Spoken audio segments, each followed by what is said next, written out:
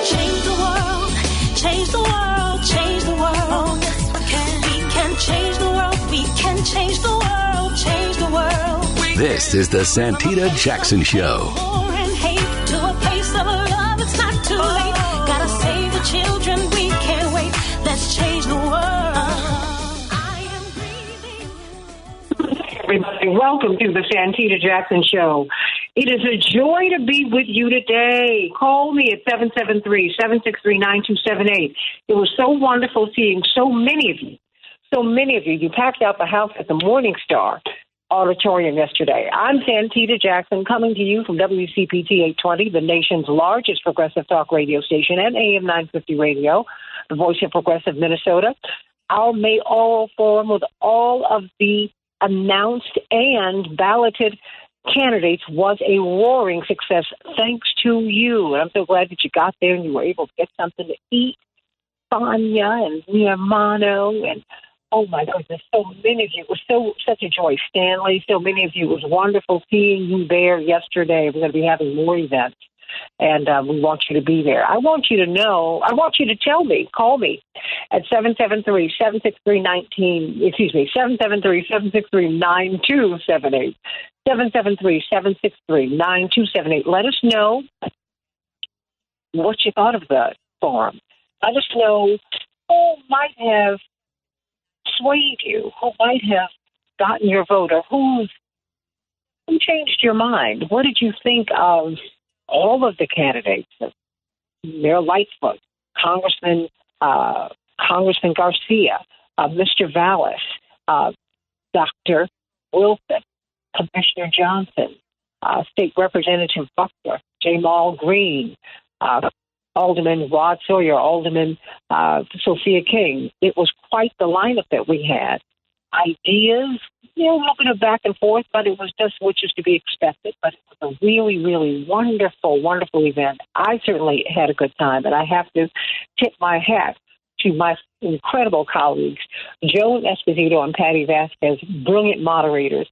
Joan held it down, and Patty and I co-moderated. It was quite the day, quite the day. Of course, we are sending much love to this wonderful team here at WCPT.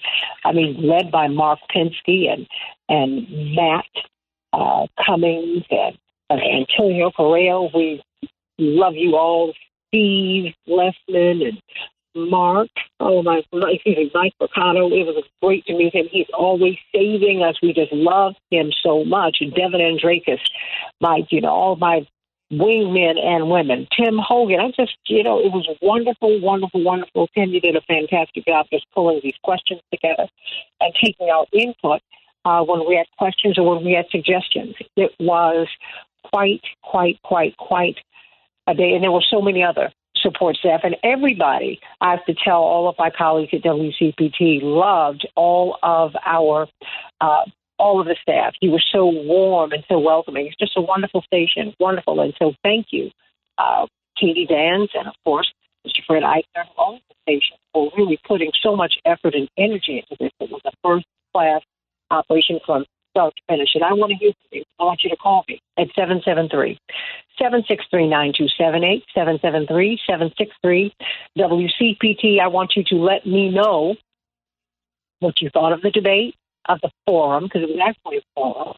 And then I want you to tell me who's got your vote or who has your attention. A lot can change between now and February 28th. Remember, Lori Lightfoot was not number 1 month away from her election or from the runoff last year, from the primaries last year. She was from the election last year, and then, of course, that went to a runoff. She just impressed everybody. So did that happen this year? You tell me what you thought of yesterday. And everyone, we're going to do a postmortem of that with Reverend Jeanette Wilson from Rainbow Push and Kevin Lampe, brilliant political strategist and analyst, and runs campaigns and lead all over the world, he and his wife, Kitty Kurth. So let us get to it. Today we're going to be talking about the Tyre Nichols case out of Memphis. We're going to have people from Memphis talking to us about this, and we'll also be doing this on People for Live on Sunday. Everyone is waiting to see what is on this video. How is it all of these traffic stops turn into murder and mayhem for Black people. That is, they get murdered and there is mayhem. How is that? How is that? You do understand why we run away from the police. Everyone says comply. Well, when you comply, you die. So let's talk about that today at the top of the next hour. But at the bottom of this hour, let's talk about this mayoral race.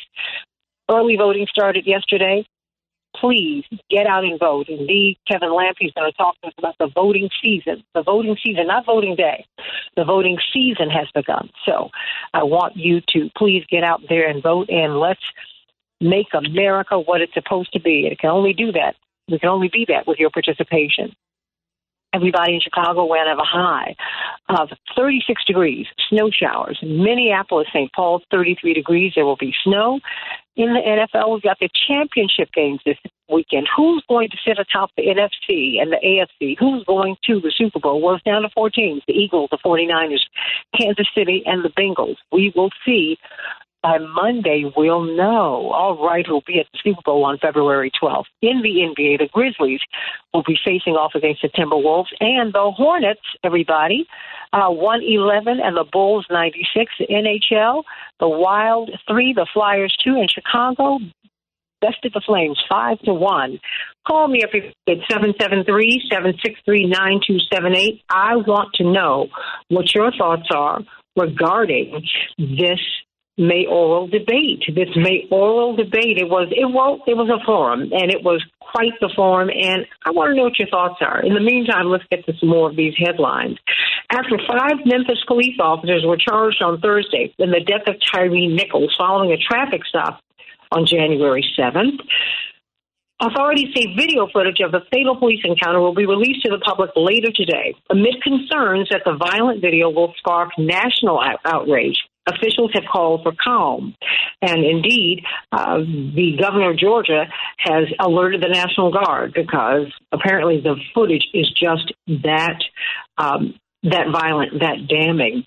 And for any demonstrations, his parents are calling for them to be conducted in a civil manner. Just so that you know, generally when these demonstrations are disrupted, it's by agents provocateurs. This is not something that civil rights people do. So, it's generally police who do that, people they hire, things like that. Yep, those are in my headlines too. Nichols' attorney, Ben Crump, described the arrest as a brutal, prolonged attack that, quote, will remind you of Rodney King in many regards. And, of course, those of us who are old enough to remember what happened in 1991 to him. 29 years of age, Mr. Nichols. He was hospitalized and died 3 days later from his injuries. Only about 15% of the American population has gotten their updated COVID-19 booster shots, signaling low vaccine uptake across the country. To help increase that number, a panel of independent experts that advises the FDA voted on Thursday to harmonize COVID-19 vaccines to improve and simplify the process. Currently, the U.S. offers 2 types of COVID-19 vaccines, the primary series and the boosters. The first shots people get, the primary series, teach the immune system to fight off the original version of the virus, which emerged in 2019. Then, due to a parade of new variants, the FDA last year updated the vaccine to introduce 2-strain or bivalent shots that can fight off Omicron's new BA4 and BA5 subvariants. But the efficacy, there are questions about that. The World Health Organization sets the bar at 50%. These are 48% effective, but scientists are working on it, everybody. The National Archives is formally asking former presidents and vice presidents to recheck their personal records for any classified documents or presidential records. This comes in the wake of classified documents discovered in the homes of former President Trump, former Vice President Mike Pence, and President Joe Biden, and then Senator Joe Biden. He's had many documents for many, many years. According to a new CNN poll, the news about the discovery of the documents has had little impact thus far on baseline views of President Biden. However, his approval rating in the new survey stands at 45% approval to 55% approval. To be sure, his numbers have been climbing. And those are just some of the headlines on the Santita Jackson Show. I want to know what your thoughts are, everybody, about this race. Do you believe, as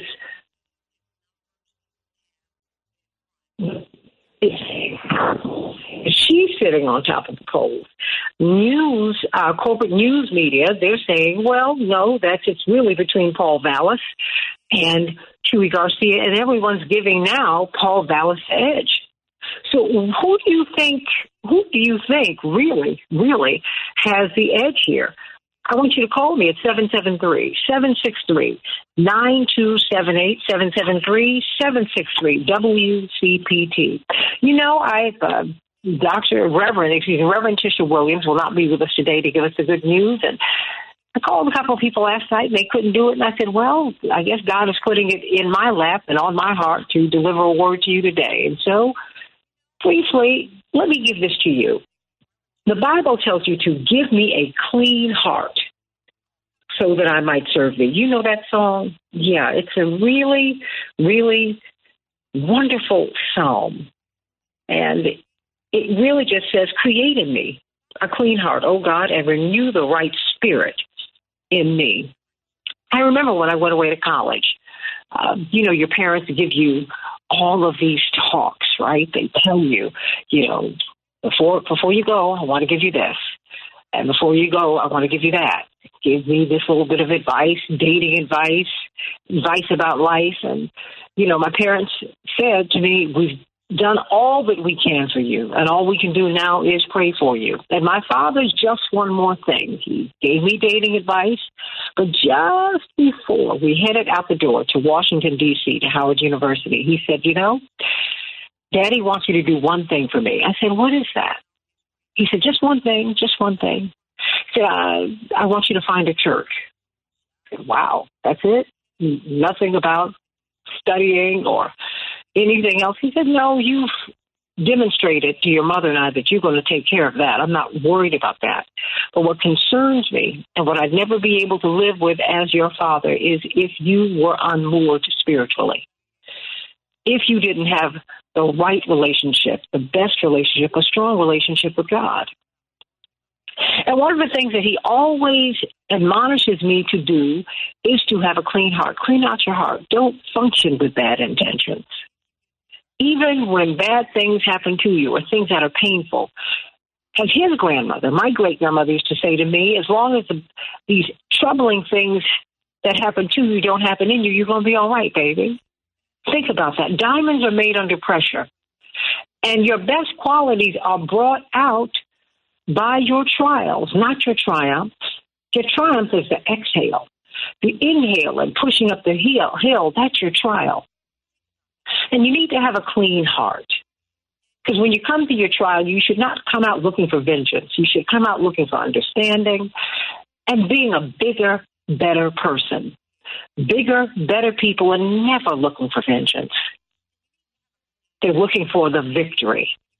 And the victory comes as you become the better person, as you become the bigger person, as you have the clean heart. Remember, if not for your trials, you would not have triumphs. You wouldn't appreciate them. You wouldn't even understand them. Intention guides everything that we do. So God does tell us to create in me a clean heart, O God, and renew the right spirit in me. And whether you have a religious commitment or not, that is the best of advice. Remember what happens to us, the primary driver of death in America, for women and for Americans just generally speaking, one of the primary drivers is heart disease. Clean out your heart, everybody. Think about that. Think about becoming the best person you can be. Think about thanking God for every trial, for every mountain that you have to climb.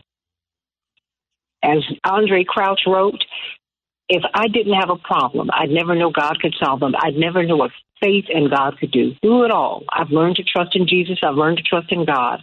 And whether you are Muslim, Jewish, Christian, Buddhist, atheist, animist, agnostic, whatever it is, just try to be the best person you can be. Work on that, everybody. And that, to me, is the good news, because we all have it in us.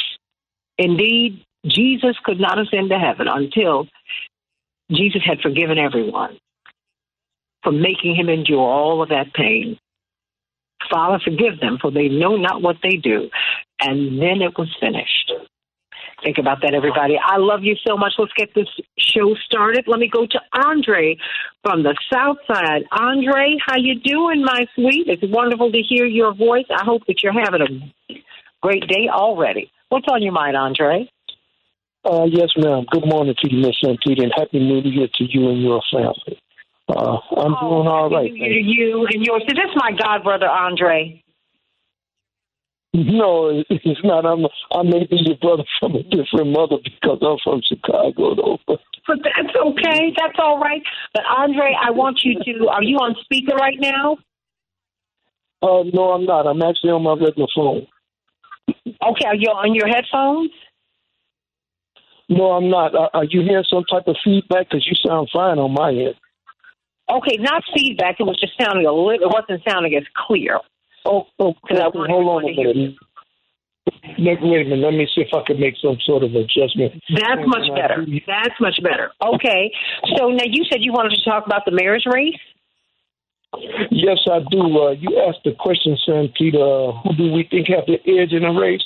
Well, my opinion, I think it's the people that's got the edge in the race, not the candidates. It's up to us to get out there and vote. But I tell you, I'm a little bit disappointed with what I'm seeing and hearing, Ms. Santita, because I've listened to those candidates, and none of them are talking about bringing in outside resources to help fight with the crime situation. We forgot how we got here. We got here because of Anita Alvarez and John Burge and how the people have been mistreated in Chicago by the police department. But they all are talking about bringing in more police, and I feel like oftentimes more police is not the answer. More police is the problem. But we do need some outside resources, maybe ATF, National Guard. Bring somebody in to help with this crime situation, because Chicago is losing its stature anytime you got people going down on the Gold Coast in broad daylight, smashing windows, going to the store to the jury and stuff. People don't want to come here, even for tourism. So crime is an issue with me, and so far none of the candidates has addressed the crime issue from my perspective. We need more than just to add police. We need to add solutions to that, and none of them have said that. So, again, Santita, I just want to say we got the edge. The people got the edge. It's just up to us whether we use it or not. Well, let me ask you this. What responsibility do we have as citizens to deal with crime? Do we have any responsibility? Yes, we do have a responsibility to deal with the crime issue, and that is to raise and educate our kids. And you often quote scripture, so I'm going to quote one. Train up the child in the way that they should go, and they won't depart from it. And a lot of people make excuses and say, well, you know what's wrong with our kids? They took prayer out of school. Well, I tell them this here. They may have took prayer out of school, but they never took prayer out of home. And my parents taught me at home. They never did depend on the school to teach me morals and values and rights from wrong. So we do have choices here. We have to educate these kids. You don't require a whole lot of money. You don't have to make 10 figures to educate your kids in the right way. Sometimes some of our best people come from poverty. So don't use the excuse that you don't have the money to train your kid up in the right way they should behave. That's not true. You could do that. So, yeah, we do have responsibility in this crime situation, Santee. It shouldn't use wealth either, because wealthy people commit crimes too. And more often than not, theirs are covered up. You know, I think that we have to look at why it is that we are behaving as we are. A lot of people, you know, when you're talking about petty theft and things like that, and people who are stealing food and goods, you know, we have such an unequal society. And, you know, Dr. King used to say that riots are the language of the unheard. And I think we're going to have to look at just, you know, human beings' inclination toward violence. You know, Cain slew Abel. We got to look. We've got to look inside of our own hearts, because you can't bring the police into your house with you. But Andre, I want to thank you for listening. But if they're in, just really quickly, I've got about 30 seconds here. Is there any candidate who's kind of, you don't have to tell me, but I'm just curious. Is there any candidate who does it for you? Or are you still waiting to find out something? Well, I'll put it to you like this. I think that like you said, we got the edge. But if I was going with this, I would say stick with the devil you know. And so maybe I don't mean to be facetious, but the devil we know, Lori likes it. So since she's the incumbent and she's there and she got some things on the table like the NASCAR, she got something with the casino going on. She's making some strides in different areas. I don't like the fact that these people seeking asylum come here and they're going to open that school for them. I don't like that aspect of it. But I just suggest, you know what, let's just stick with the devil we know, not because we don't know the devil we may get. Well, let's stick with the angel we know. Let's make people angels. Devil. I love you, Andre. Sending you much love. Everybody, when you call in, make sure you're off your speaker and make sure your radios are down in the background. Thank you, Andre, for calling in. I want you to call me at 773-763-9278. Who you got in the race? Or have you not made up your mind? Let's talk on the Santita Jackson Show.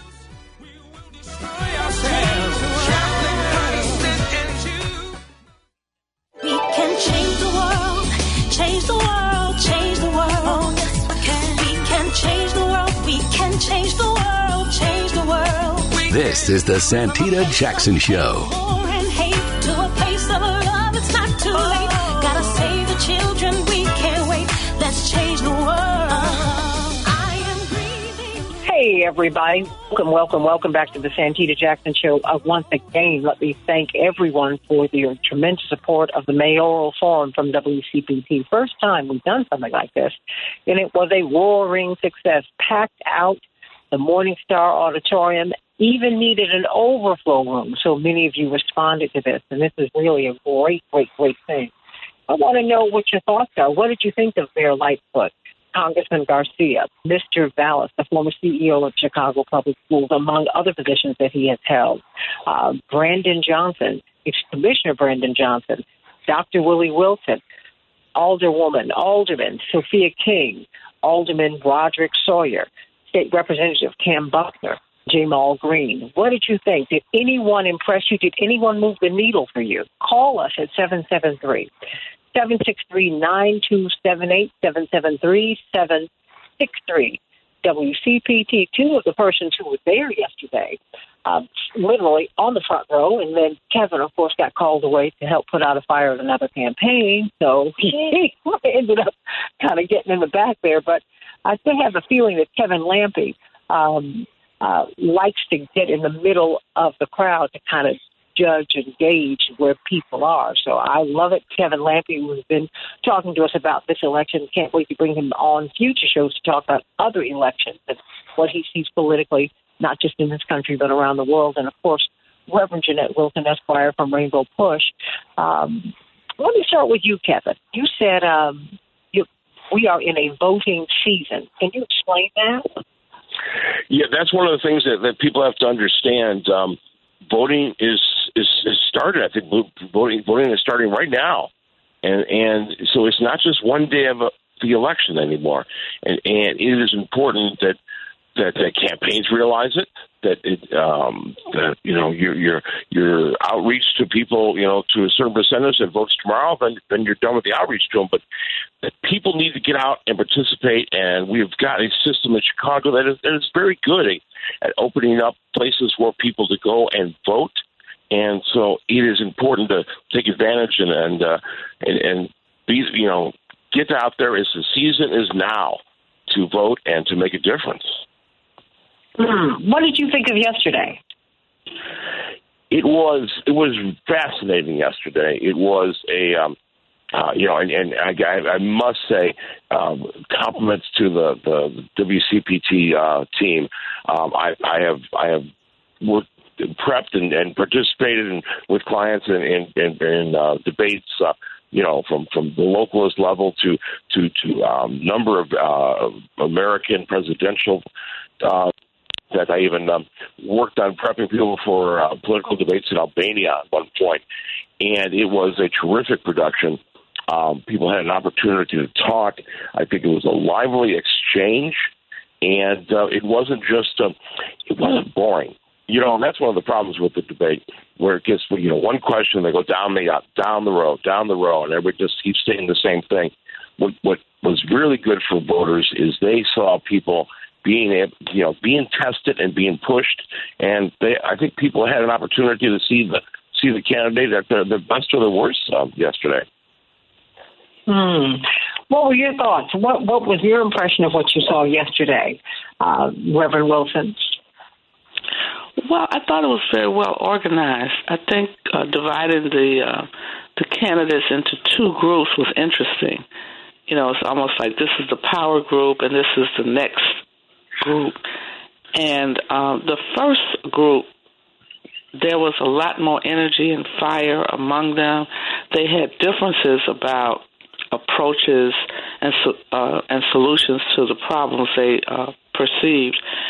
Most of them stayed focused on safety and violence, and they didn't seem to have plans to address any of the other concerns. It was interesting how the mayor created an opportunity to respond to people. The rule said if they call your name in a particular answer, then you get to have a 30-second rebuttal. And so her thing was, they defined me. they called my position, and therefore I can rebut. And so it had a nice, creative but respectful tension. The second group, they seemed to be more aligned in what they believed in and their approaches to things. It was just that we're all against the mayor, and so they were much friendlier to each other. I think that Vallis and Wilson were clearly singled out as being supported by the FOP, both of them, and I don't think Wilson had any other focus other than safety. I think Brandon and he kind of stood out a lot more than he has in the past. He at least seemed to talk a little bit about his work as a county commissioner, and clearly he's very articulate, and he tied everything to education. The mayor was able to put forth some of the things that she has been doing while mayor, and did a little bit about her challenges coming in as mayor, and I thought that was good. I didn't think Chuy rose to the occasion. He did talk about being an immigrant and that kind of thing, and I think people are more concerned about where you are now. I mean, your family background is great, but the issue is what are you going to do about the issues we have now? And I didn't hear that as much as I thought we would yesterday. Well, I want everyone to call me. Call me at 773-763-9278. Call us at 773-763-9278. What did you think? I thought, Kevin, it was striking. Many of us don't know the personal narrative, the personal biographies of the people who are running. Many people don't know that Paul Vallis lost a son to drug addiction. May peace be upon him. Many people don't know that maybe the one-string guitar that Dr. Wilson plays on crime is because his son was murdered. I heard some people kind of gasp. Dr. Wilson, Reverend Wilson. I mean, I heard some people kind of go, ooh. Either I didn't know that his son had been murdered and the murderer has never been found, or I'd forgotten about that. Well, your response, Reverend Wilson, and then yours, Kevin Lampe. Well, I think that it was unfortunate.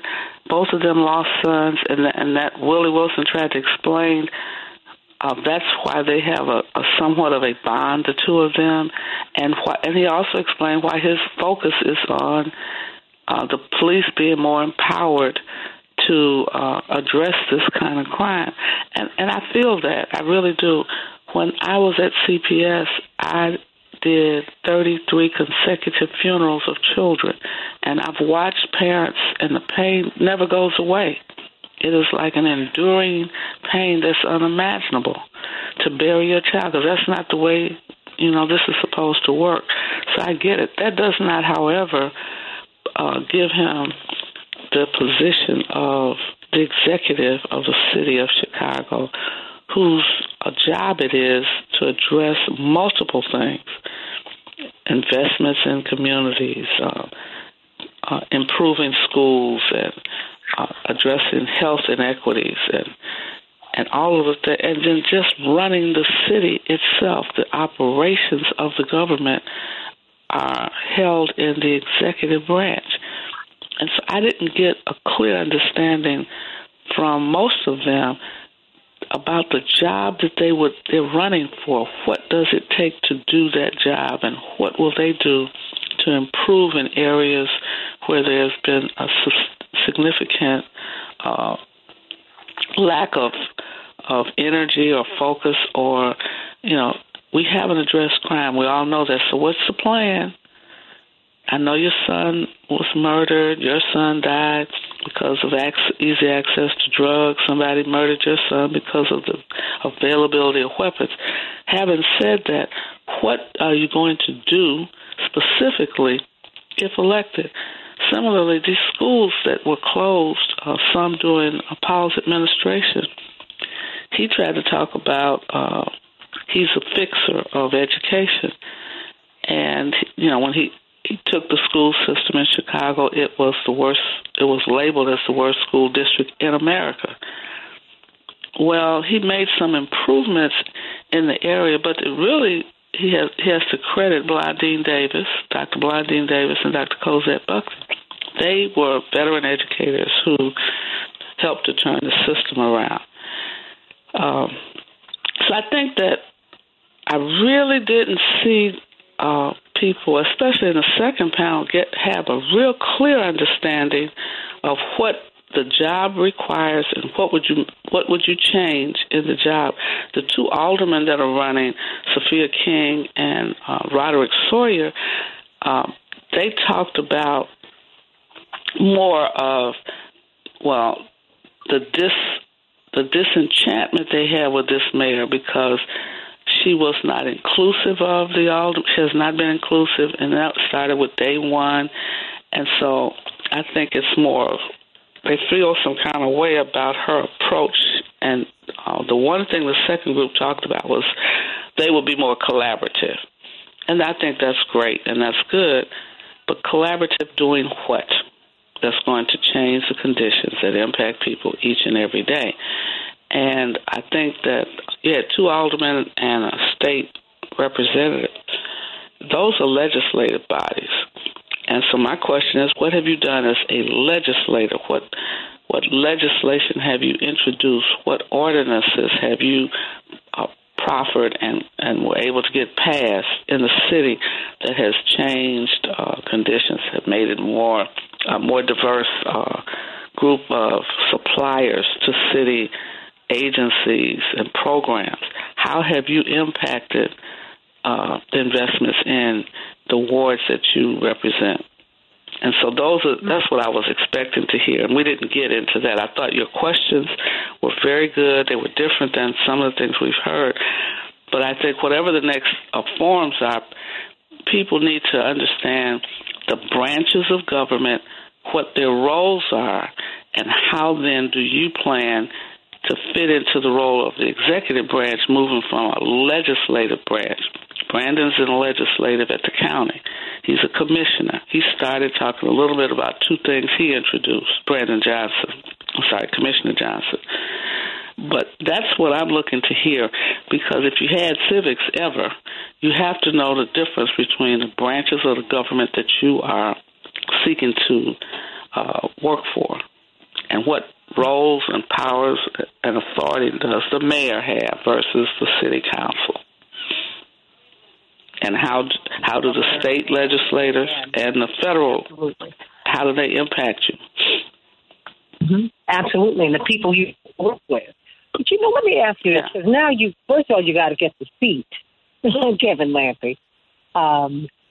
And you help number one, you manage campaigns, you turn campaigns around, you advise candidates, and you tell them what they're doing well, what they're doing not so well, how they can get better, how they can win. Who do you think? Who would be the top tier? Well, it is people are doing something that they're campaigning to do. Just talk. Yeah, and it definitely it was very interesting. The first panel, that's the top tier of the race, and then the second tier was in the second group, and in the first tier, the person who did themselves the most good was Brandon Johnson. He seemed to rise above the fray, and he was one that he kept talking about, I've created a budget and nobody else has. I understand these issues, and he did himself a lot of good. He demonstrated at a time where a lot of people, all we know is their TV commercials, what we read about them in the news media, but he was able to demonstrate that he is actually ready to become the mayor. And this is a job interview that's going on. And Brandon, if you looked at the performance in the first panel, and you're going to hire somebody to do the job of mayor, Brandon rose to the top. And clearly, it was, because with the others on the panel, they were just sniping at each other and bickering back and forth. But Brandon said they had this extra thing going on. I was very impressed with him, and this was the first time where I looked at him and go, okay, he could actually do the job of mayor. But then the other people on the panel. So then let me ask you this. So you're saying that Brandon inspired confidence. Is that what you're saying? Is that part of it? Is that the part of the job of a candidate? Absolutely. There is so many of these issues. There's not a lot of daylight between everybody. They recognize the problem of crime. In fact, it was being in the overflow room yesterday was I felt a little bit better because it was a little more raucous.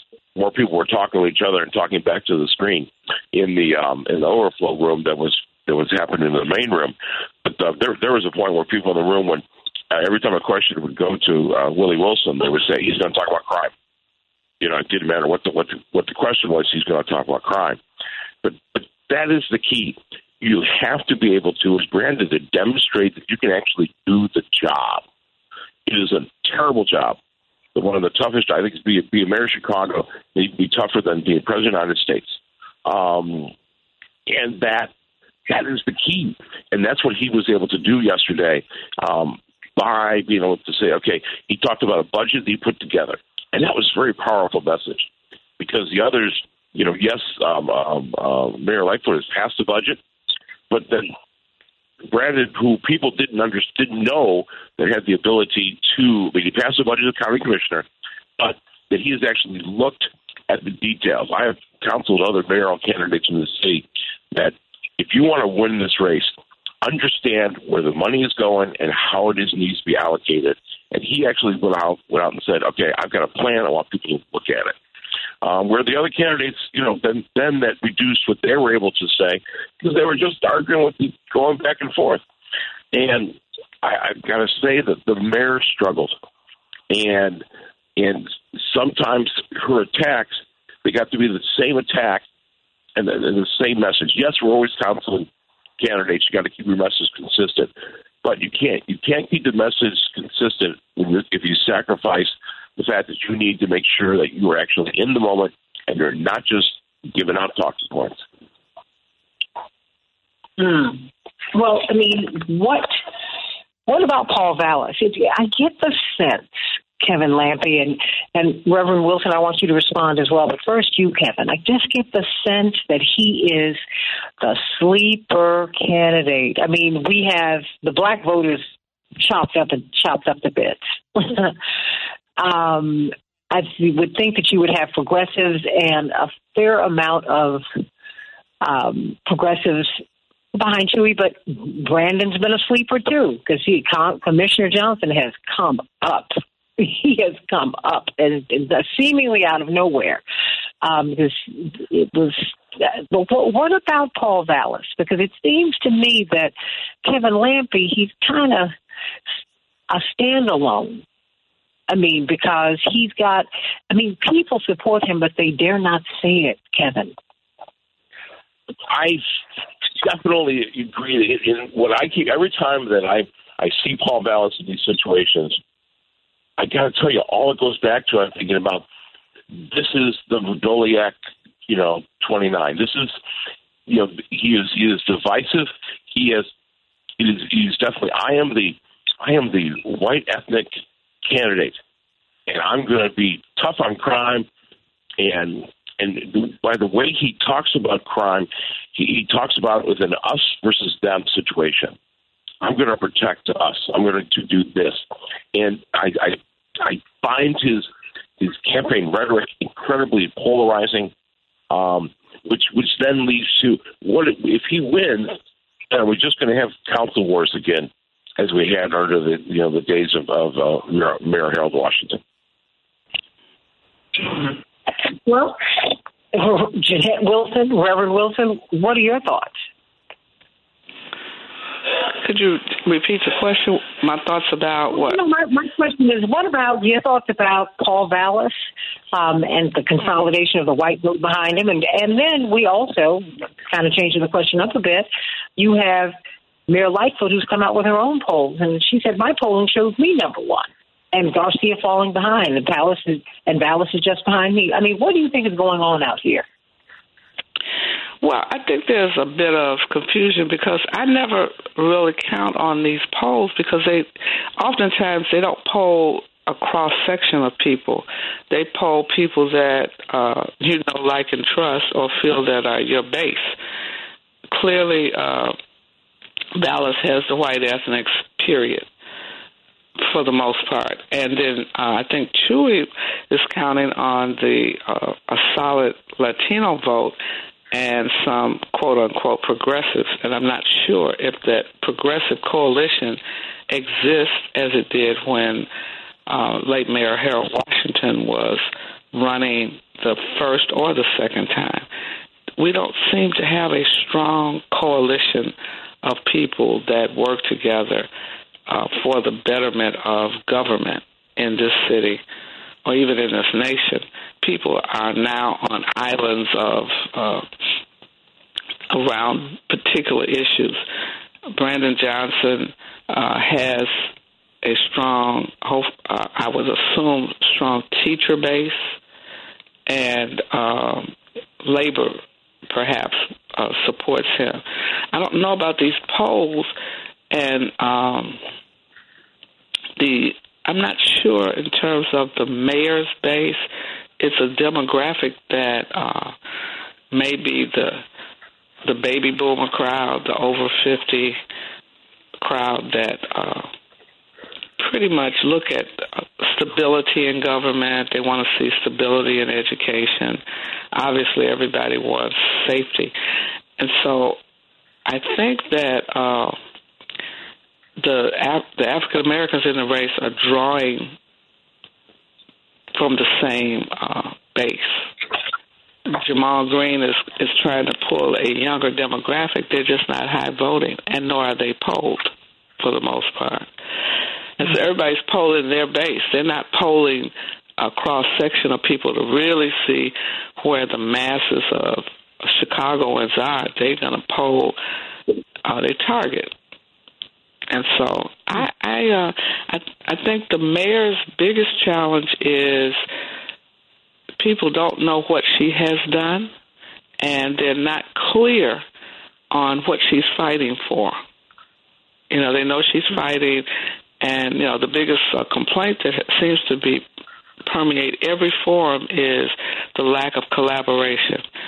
And I think some of that is we all know we were in a pandemic, and you didn't collaborate in that pandemic. It's a different space, and we're in a different period post-pandemic that's not even over.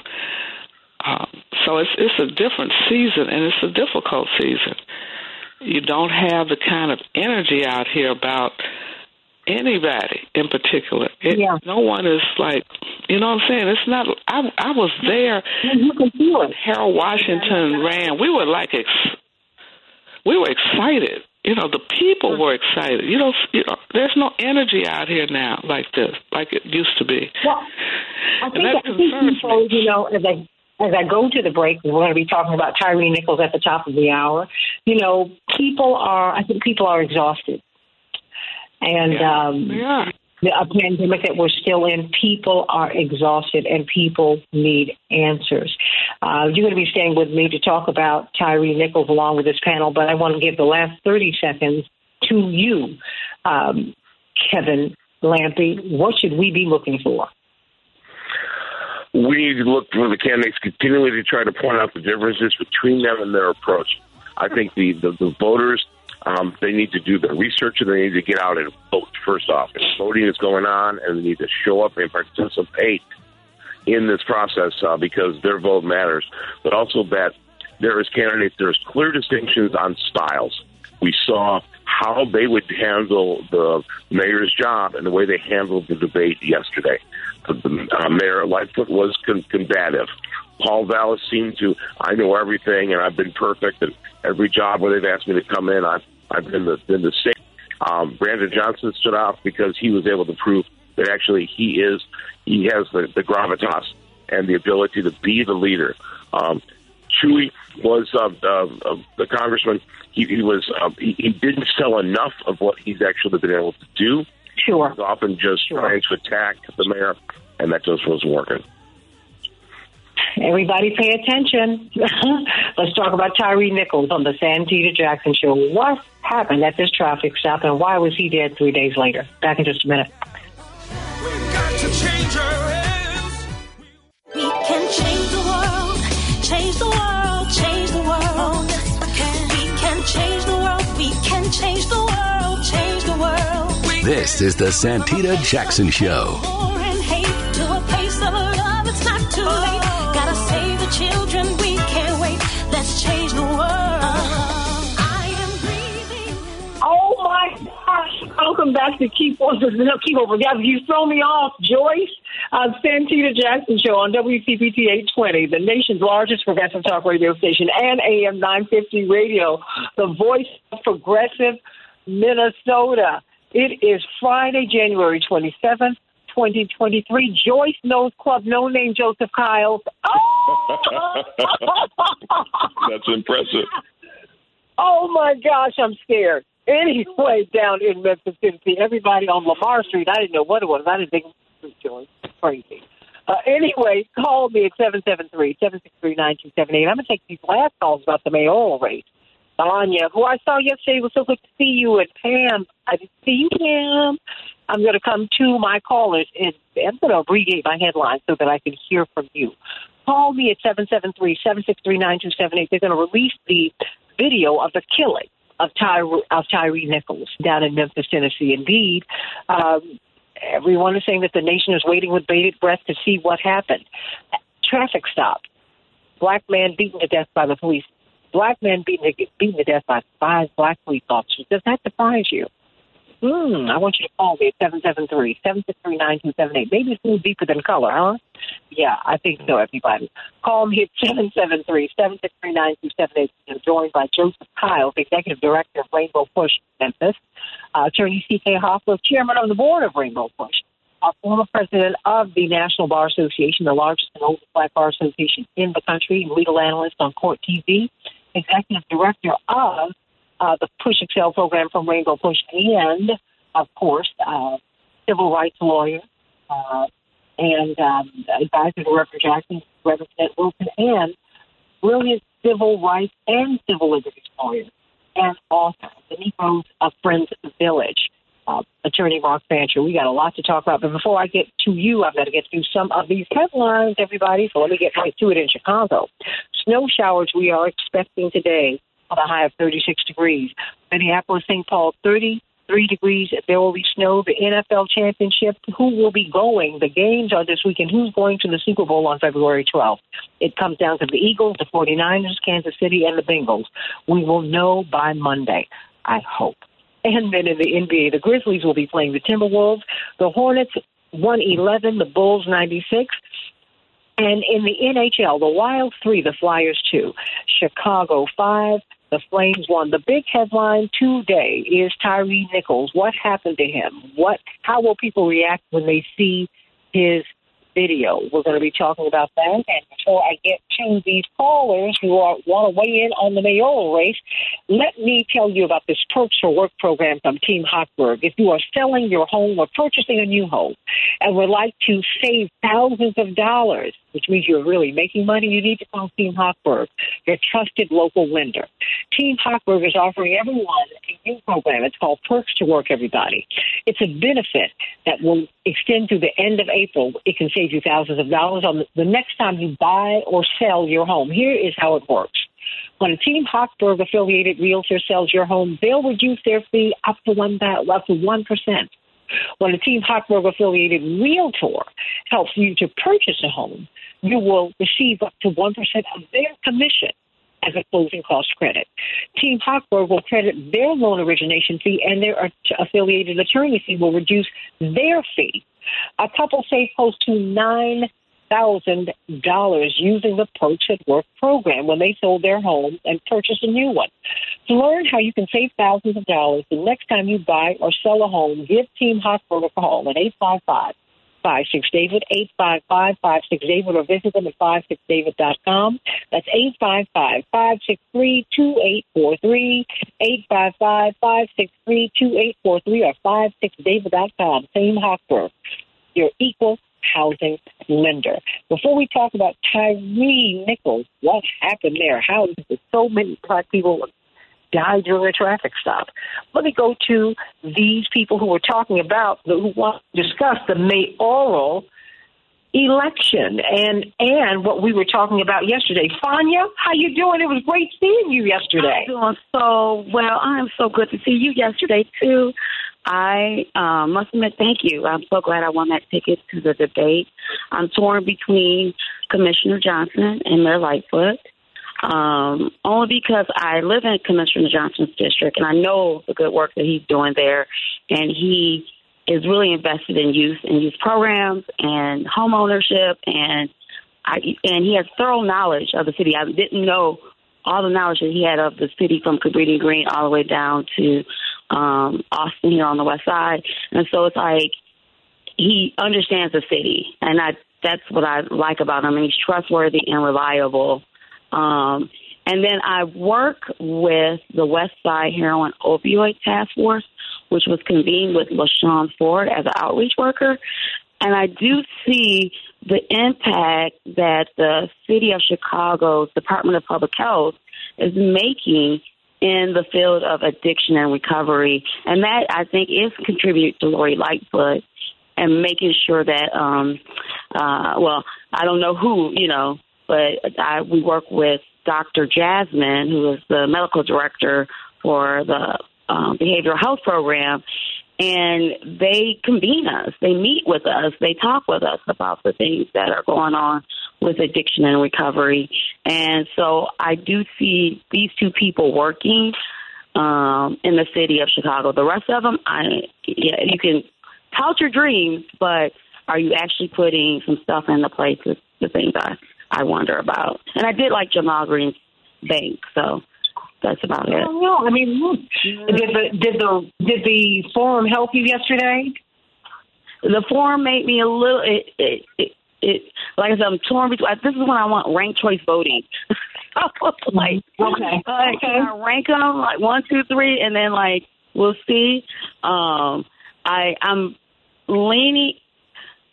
I'm leaning towards Commissioner Johnson, but I know the work that Lori Lightfoot's doing, so it's hard because of that. So, and I know the work that Commissioner Johnson is doing. They do care a lot about the city. Yeah, seeing you, girl, you look fabulous yesterday. So did you? Yes. Great seeing you. I wouldn't vote for Paul Vallis because I felt like his stuff was from the 90s, just rehashed. He talked about the things he did in New Orleans and Philadelphia. I'm like, those are not great school districts. So what are, and then Willie Wilson, I do think he needs grief counseling. So, yeah.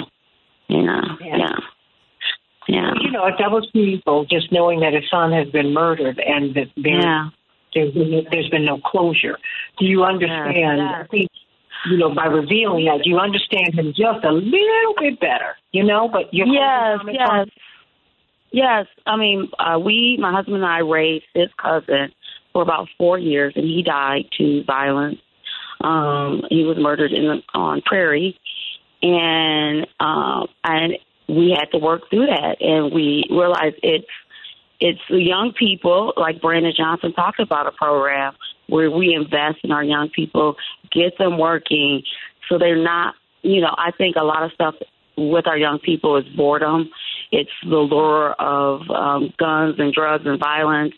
And if we have them doing other things, then they wouldn't be lured into those into that world. And then the young man who murdered Michael was his name, then he was murdered. So all our families are impacted by these deaths and the trauma, and we really need to engage our young people as well as our older, as our teenage, our 20-year-olds and 30-year-old black males. We really need to have a works program for them. Otherwise, we will continue to see violence in the city of Chicago. Well, when you fail to plan, you plan to fail. If we want to be people to succeed, we know what to do. They're playing games, and we need to call them out on it because it's our money. I love you, Fanya. I'm thinking about, yes. I got to move on to another caller. Yeah. Okay, thank you, Santita. Yes. Oh, no, I could talk to you all day, but you can let other people in. Thank you, sweetie. Let me go to Pam. Pam, what's on your mind? Good morning, Santita, and thank WCPT and you all for the forum. So what I was able to grasp from it and hear, just like the previous caller, I was torn between Mayor Lightfoot and Commissioner Johnson. And that's because I think Mayor Lightfoot has good intentions, but she's made some serious missteps. But she's done more to really, I think, try to invest and really bring some equity. But my heart and who I trust to get the job done, and I'm really serious about education, is Commissioner Brandon Johnson. I like his platform. I like that he said not only do you need business owners, but you need to bring people who want to earn more W-2s. He talked about his platform for the young people. That's critical. Santita, we all know that public safety is an issue. So I don't think either one of these candidates are going to neglect public safety, but it's how you are going to handle it in a humane way. Are you going to be fair to the community, but also give resources to the officer? But call law enforcement out when they're in the wrong. And let me ask this, is racism not a problem in Chicago anymore? So I think they all need to speak to that, but I am going to support Commissioner Brandon because I think he has a full understanding of the complete structure of our educational system. And I think he will appoint a better superintendent. I think he will have a grasp on the academics because, Santita, if we really knew what was going on inside our schools, we would be devastated, and all of us would make a more concerted effort to get out there and do something about it. So, yes, crime is an issue, but how are you going to handle it? And then not only street crime, what about white-collar crime, political crime, corruption? Also, as I said, I want someone to protect City Hall and that fifth floor from the influences of Trump and Trump-like individuals. I trust that Brandon will do that. Lastly, let me just say it is important that the only poll that matters is the poll that the people take and the action that we take when we go out and vote. So that's what's serious to me. Also, I looked at Brandon's his emails. He's sending information. Do we all know that Rahm Emanuel is putting together a political PAC? And then you have Paul Vallas going around saying that Obama is supporting him because he used Obama in his ad. Now, I don't know if that's true, But well, I mean, look, but I mean, it could very well be true because Rahm Emanuel and Obama are tied at the hip, and all these people are. And Arnie Johnson. Well, I mean, all of them. They're all tied at the hip. I mean, and so, you have to be, I think we have to be objective about it, not personalize it and just go, okay, sure. Well, the hip bone is connected to the, and just say, oh, okay, because this is about power. And this is about a corporatist agenda that is being embraced and that is being foisted upon people. And I think we have to ask those questions and not be afraid of the answers. I have a background in science, and I've got to tell you, whatever you put in, don't be afraid of the output because it is what it is. 1 + 1 will give you 2, not 2.1, but very quickly, Pam. I just want to add, and then look at all of the candidates in total. Some of them are not serious about being mayor, but it is about what they can get from this opportunity. Because we've seen some of the candidates run in the previous election. So some of these candidates aren't serious about being mayor. And see, I don't know the background. I don't know. Yeah. Okay. I don't know if the only reason I don't know if I would say that is because running for office is very, very difficult. So I just assign the highest motives to everybody and just try to keep it moving from there. But I hear you. I respect you. I respect your thoughts. I do. Okay. And I respect you as well. Thank you, Santita. Sending you much love, Pam. You know what? I think same to you. Oh, my girl. Can't wait to see you at one of these events one day.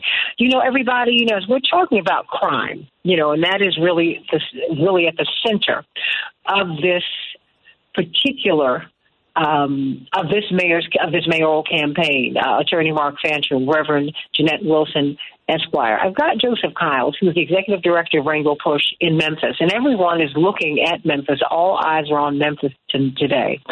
Tyree Nichols, 29 years of age, skateboarder, free spirit, worked at FedEx, known and beloved as a really nice guy, wouldn't hurt a fly, got a tattoo of his mom on his arm, father for a 4-year-old child. Just beloved. And look, when the police come for us, Joseph, it's a frightening experience. But I just want to know what happened. What happened? Because from all accounts, this man would not have hurt a fly. How did he go from a police stop, a traffic stop, to getting killed by the police? Joseph Kiles, everybody. Thank you so much, Santita, for allowing me to come on the show, and thank you for the work that you do for the nation. Tyree was 6'4", 148 pounds. A kind soul, never been arrested, never had any issues with the law. But what happened should not matter about his background, because if you have an infraction with the law and there must be some sort of arrest, you should be arrested and taken through the process. But here's what happened. The officers were in an unmarked car. They were not in uniform. And Tyree thought that he was being carjacked. That's why he ran. He ran and left his car. He was trying... No, stop, Joseph. Say that one more time, because that is not being reported in the media. Have you heard that, Jeanette? Have you heard that, Attorney Fancher? That he was being these guys were in unmarked cars. He thought he was being carjacked. I didn't know that. Joseph? Yeah. Say it one more time, please. He was they were in an unmarked car. They were on a task force. And the task force is assigned to go into areas where there's high crime and capture drug trafficking or car theft. And Memphis is notorious right now for a lot of car thefts. But these officers, because they were fired so swiftly, is because of all of the policies that they broke. But the main key is that Tyree fled from these officers on foot, because he didn't know who they were. And at some point... Wait a minute. So he wasn't... Wait a minute. Let me just get this clear, because I want to paint the right picture for people. He wasn't fleeing from who he thought were police officers. He was fleeing from people he thought were trying to hurt him, right? That's correct. Okay. He was fleeing from... He did not know. And the video will tell much more. I have not seen the video, so I don't want to speak out of turn. But I do know that from what has been the DA and from what police have said, that they were in an unmarked car. And so at that point, their job is to go into high crime areas and to put force, visible force. But the issue is much greater than that, because what we are now sitting on a powder keg in Memphis and other cities, other chocolate cities around the country, is this pervasive culture that exists within law enforcement that you must be so abusive to the people in your community that they don't trust you. We're talking with Joseph Kyles, Executive Director of Rainbow Push in Memphis, Tennessee. Did you know, D-Ray, you said CNN is reporting that Reverend is coming and Reverend Sharpton are coming to Tyre Nichols' funeral next week. I would think that Joseph Kyles would know about that. I'm just finding, I know that you all are in touch with Tyre Nichols' team. Is that so? I've got about a minute before we go to break, Joseph. That is correct. We had Reverend Jackson on Wednesday with the Commercial Appeal Editorial Board, and he was calm, and he really gave a message to the citizens about how we need to have nonviolent protests. But the most important thing is he had an opportunity to speak with Tyre's parents, his mother and his stepfather, and now we're trying to make sure that when this video comes out, that the citizens of Memphis will not react in barbarism, that they will protest nonviolently, because the family has asked that out of respect for Tyre Nichols and his death, that we do not react in a way that is disrespectful to the memory of Tyre Nichols. Oh, everybody, I want you to repeat before we go to break. Tyre Nichols, he didn't think that he was being followed. These were not police officers in uniform in marked police cars. They were in what? Let me correct. Let me say they were in an unmarked car. I don't know if they were in uniform or not, but they were in an unmarked car. And so when he was encountered, he ran. He left his car because he didn't know who they were. And we have incidents in Memphis over the last couple of weeks where criminals were impersonating police. AR-15s, they had police insignia on at the Hilton right down from my office. The Hilton Hotel, individuals stepped out of the car, 5 individuals with fake police gear on, and carjacked and stole cars from visitors at the Hilton Hotel. There's so much that we're finding out that we don't know. I cannot wait to hear Attorney Fancher and Reverend Wilson react to this, and of course taking our calls because we're still calling for police reform. I heard Bishop Henry Williamson, I love him so much, on television this morning calling for the passage of the George Floyd Justice in Policing Act. I mean, we need that. We need that right now. Look at what's happening. How do you get followed by police? You don't know they're police, and then they beat you to death. Who does that? Back with more of the Santita Jackson Show in just a few minutes. We can do it. We can change the world, change the world, change the world. Yes, we can. We can change the world, we can change the world, change the world. This is the Santita Jackson Show. War and hate to a place of love, it's not too late. Gotta save the children, we can't wait. Let's change the world. Peter Jackson Show. We're talking about Tyre Nichols. This video is going to be released sometime today, this evening. This tragedy, 29-year-old black man down in Memphis. Joseph Kyles, Executive Director of Rainbow Push in Memphis, is giving us a whole new perspective, Reverend Jeanette Wilson and Attorney Mark Fancher, on what happened down there. Before I come to you, Attorney Fancher, and you, Reverend Wilson, and the callers, Joseph Kyles, because you just kind of dropped the bomb on us. Can you drop it one more time? Drop it one more time. I was under a whole different impression with all the stories that I've read about this, about what happened here. Right. The district attorney has said that they will release the film, the body cam footage, the sky cop footage, and witnesses, a combination of information. But it will show exactly what happened from the moment that Tyre was stopped to the moment that he ran, to the moment that he was under arrest. And as we've heard from Ben Crump, in that video that Tyre is beaten for 3 minutes straight. So how do we get there? And why is it? The question needs to be answered. Why did Tyre run in the first place? He ran because he was stopped by an unmarked car, and he wasn't certain who these people were. And so, as Reverend Wilson has said and others have said, there's a pervasive culture in law enforcement that sees brown, black men as immediately as a criminal, without investigating, without de-escalating, and without any conversation. And that's where we are now in a country and a culture. Attorney Mark Fancher, what do you make of what you've heard about this case?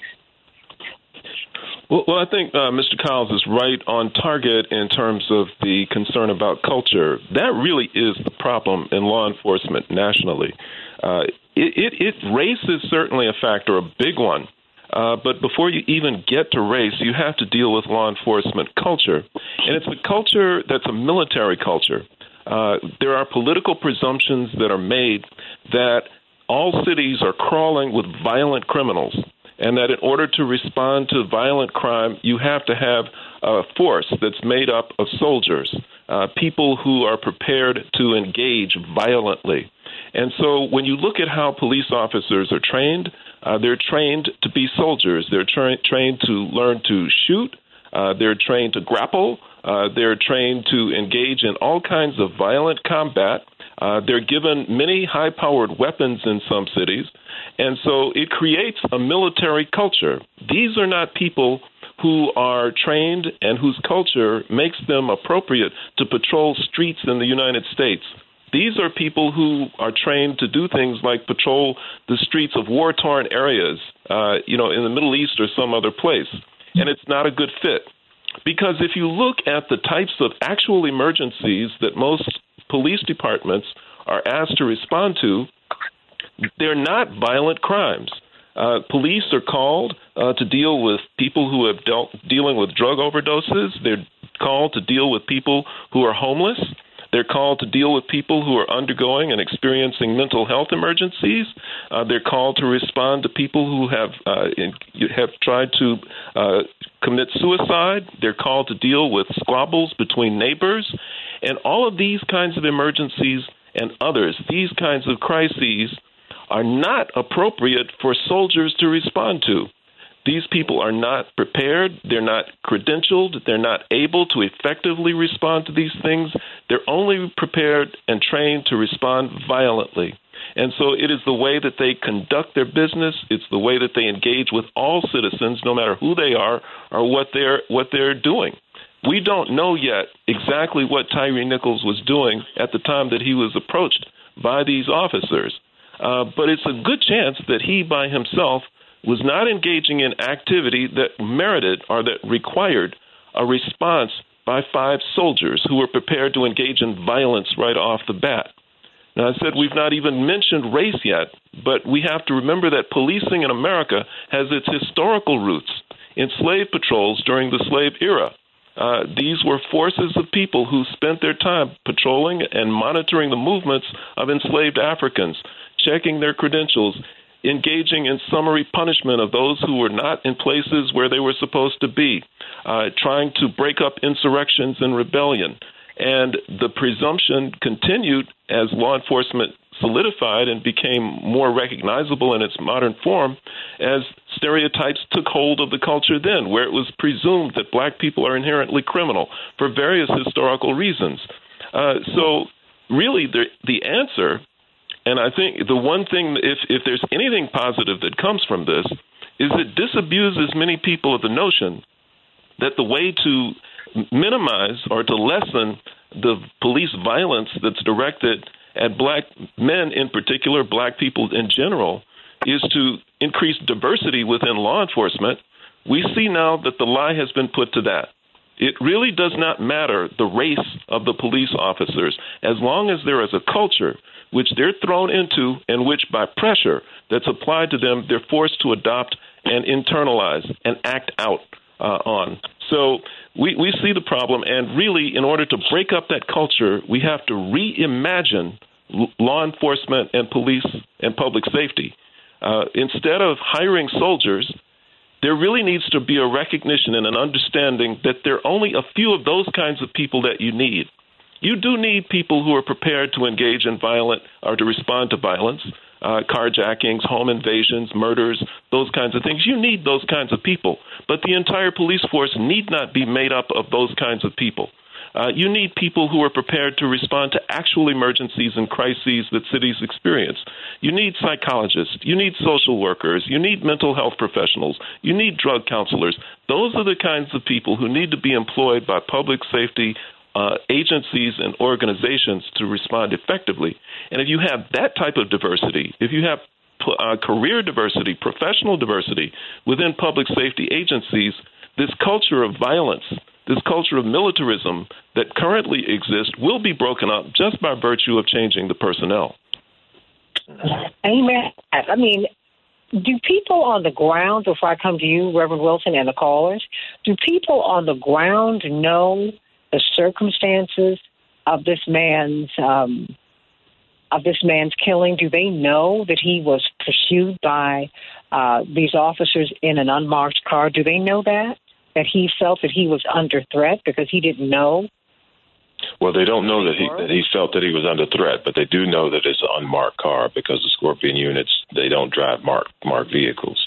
And we do know that from his parents and his stepfather and Attorney Ben Crump, that when he was arrested and he was detained, that there was a 3-minute beating, and he did not resist in that 3 minutes. We do know from the stepfather's account that Tyre kept saying that he could not breathe and he needed to sit up, and they rendered no aid. We do know that there were 2 out of the 5 officers who did not engage in the beating, but they did not stop it. They did not act to stop it. And so that's what we know. What are the next steps, Joseph Kyle? I mean, when will the video be shown? I mean, what's the lag time on the video? Why are they not showing it?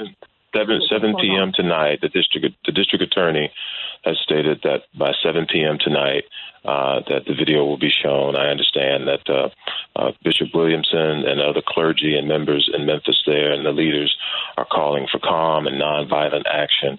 And we anticipate, because we know that there may be National Guard staging in and around Memphis, that we need to make sure that we continue to pray and send our prayers to Memphis and that cooler heads will prevail. But that's where we are tonight. We anticipate that the video will be shown at 7 p.m. tonight, Central. Well, yeah, they're doing a whole lot of warning. It must be awful. I'm sure that it is. And they need, faith without works is dead, Reverend Wilson. Where's the Justice and Policing Act? I mean, what's going on here? I mean, because how am I supposed to react when someone? How am I supposed to react to that? I don't know who the police officer is or is not. What is going on? What is this? Well, I think this is something that has been happening around the nation with police officers and civilians. I do agree with Attorney Fincher that the training and recruitment of police officers has been is flawed, but it's also the culture of the police force has been that they are a military force designed to do whatever it takes to keep order and bring peace and order to communities. And they target certain communities. They don't police every community the way they did that particular neighborhood in Memphis.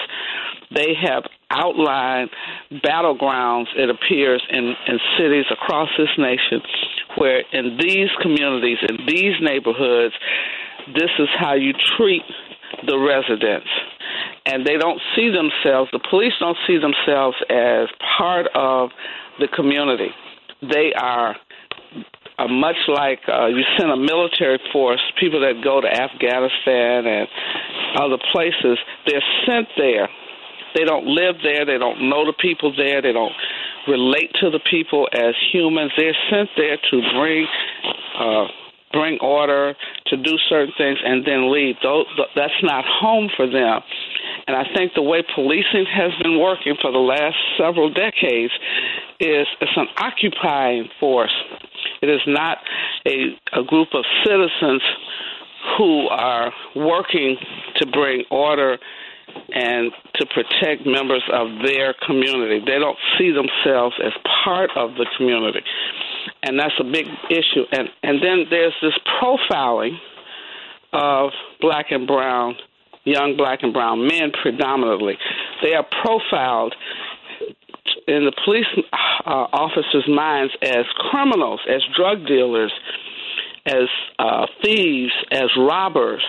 They're not profiled as young men who may have arrived at a particular place in the wrong place at the wrong time. They immediately decide that that particular task force, any young black man in that neighborhood would be profiled as a drug dealer, and therefore we have to do whatever we decide to do to that person, because he is the enemy. They create these enemy targets. That is what former U.S. Attorney General Loretta Lynch did in going to cities across America looking at racial profiling. We don't understand why our boys have to be told at the tender ages of 10 and 11 what it means when they go out in the street. I don't know any young, and you don't either, Santita, black man, boy, that has not been stopped, told to spread eagle over police cars, and searched just for driving while black, walking while black. Your brothers were stopped. My husband, who is a lawyer, has been stopped, searched. I mean, this is like Jonathan common practice. Jonathan Jackson, he was put in the back of the police car while he was trying to open some stores. He had some mobile phone stores, and they put him in the back of the car, handcuffed, and they assumed he and his partner were there. They're engaged from Northwestern and all of that. You must be a criminal. And it was only after Jonathan said they were in the back of the car he said it was an interminable amount of time, because, of course, Attorney Fancher and Joseph Kiles, you would know that it would be, he said, I didn't know if I was going to see my wife, my kids, my parents, my siblings there. I just didn't know. And this, when they finally ran his plate, they said, why didn't you tell us you were Jesse Jackson's son? He said, because it should not matter. They said, we're going to let you go. He said, oh, no, I'm going to stay right here. You're going to charge me with something. Which inspired in him. It sparked a new level of activism, because he said, are you serious right now? I mean, he knew this happened, but it's something happens when it happens to you. Let me go to Miss Linda. Linda, what's on your mind? How you doing, Santita? I was at the forum yesterday, but I know what you're talking about now. However, I would like to tie the forum into this police brutality that has been prevalent throughout our communities for over 100 years. Now, initially I was for Willie Wilson, but when I heard him say yesterday to take the handcuffs off the policeman, I immediately thought about the boy, Laquan McDonald. But then I'm old enough to remember Fillmore Police Station on the west side, and I know this entire city. And you're right, they do police differently in different communities. But I remember Fillmore Police Station. They had the Ku Klux Klan there, a chapter of it. It was in the newspaper. And I knew 3 boys that got killed in there, and they had the marks around their necks. I knew another guy. Well, he wasn't a guy. We were all children. He was running from the police. He was 14 years old. They shot him in the back. Another boy, they shot him in the forehead and said that he was running from the police. This was all at Fillmore. So when I hear this, take the handcuffs off the police, I think about Laquan McDonald, Wakita Boyd. I'm thinking about Tyree Nichols right now, in George Zimmerman, and so many others. So, I mean, I'm not anti-police, I'm not pro-police, but I do want good police service, 21st century policing, not that stuff that they used to do and what has going on in Memphis, Tennessee. Now, I'm a mother. I feel sorry for this boy's mother and what she's going to have to go through when she sees this film. I've been fortunate enough, I've never lost a child. But again, just the maternal instinct, and it's going to be devastating for her. Now, these officers that killed this boy, I'm listening to your show, Santine. I'm a lady that you met yesterday with the red sweater, Linda. And I am just... With your hat on. Yeah. Yeah, I am just so outdone that we could do this to ourselves. Now, I know you come from the school. You come from the school of Martin Luther King. However, I am from the school of Malcolm X and Marcus Garvey. And Marcus says that due to the fact that we haven't gotten the proper type of education, we are our own worst enemies. And I'm just appalled. And I'm going to sum it up by saying I really enjoyed your forum, but I changed. Now, I was for Willie Wilson. And then when he said take the guns, handcuffs off police, bingo, I think about the KKK that was over at Fillmore. I'm swaying more toward Brandon Johnson, and I'm a retired educator myself. I also have a real estate license. So I'm kind of swaying toward that. I don't want that old type of policeman. I live on the south side now, but I am a west sider. And I remember seeing how the police would make these young boys in the cold pull off their coats, lay on their stomachs on the ground. I don't want that anymore. No. And that's all I got to say. Bye-bye. Well, that's a whole lot to say, but, just so that you know, my mother's father was a Garveyite, so I think many of us are a mix of a lot of things. And, but, Dr. King, nonviolence is not something that is inactive, Miss Linda, at all. It is quite radical to decide in a society that is so violent, Joseph,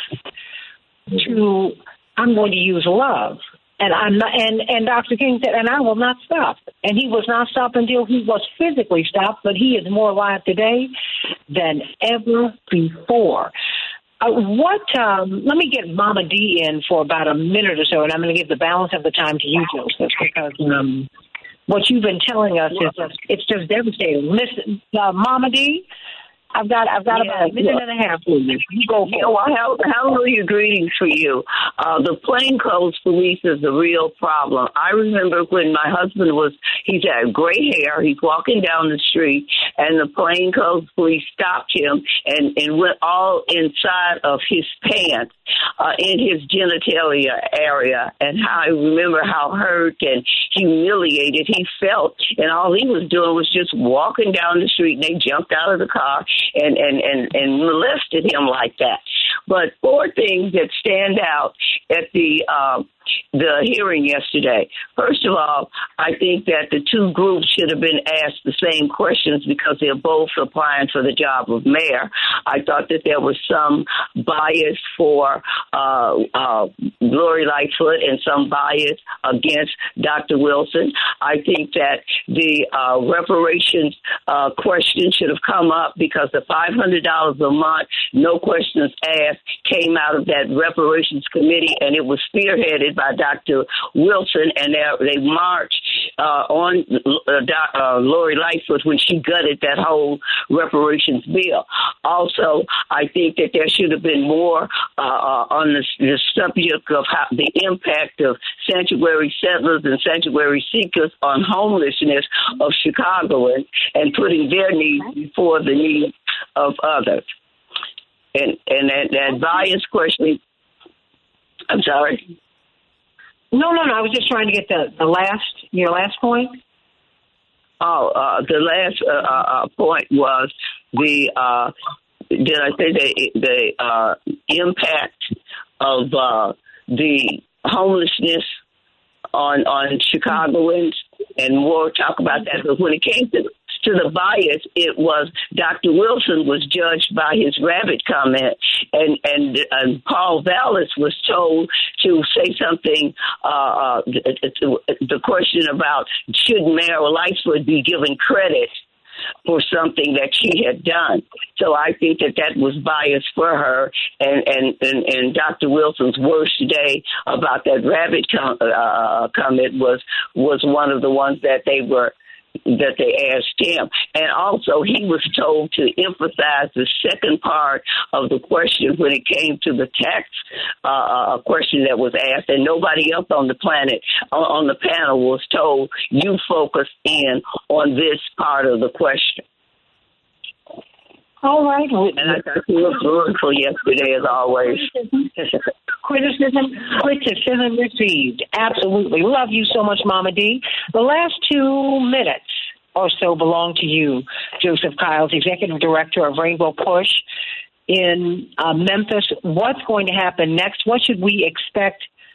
Are you hearing anything about this video? Are you hearing that it's as bad as it sounds?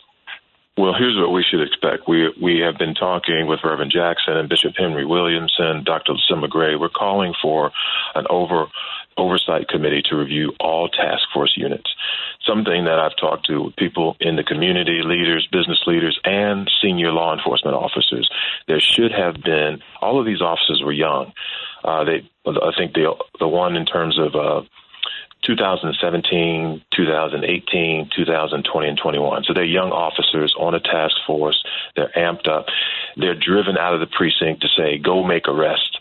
And they had no guidance. Had there been a senior officer on site, he would not have been the two, or he or she would not have been the two standing by and been charged with failure to intervene. So what we need now is a review of all of the task force units and how they're set up operationally, and the fact that how they're trained in order to make interdiction and stops. But what's most important, as we've been talking with the leadership, Bishop Henry Williamson, Reverend Jackson, Dr. Lucinda Gray, we're calling for the clergy now to reach out to the community, and at the viewing of this terrible body cam footage and sky cam footage, that we act responsibly and we be very disciplined in our approach, and that we do not result to riots and violence and tearing and burning up our own city. Because let's remember this, the police department has acted very quickly and swiftly. And at this point, we ought to allow the investigation and the process to work.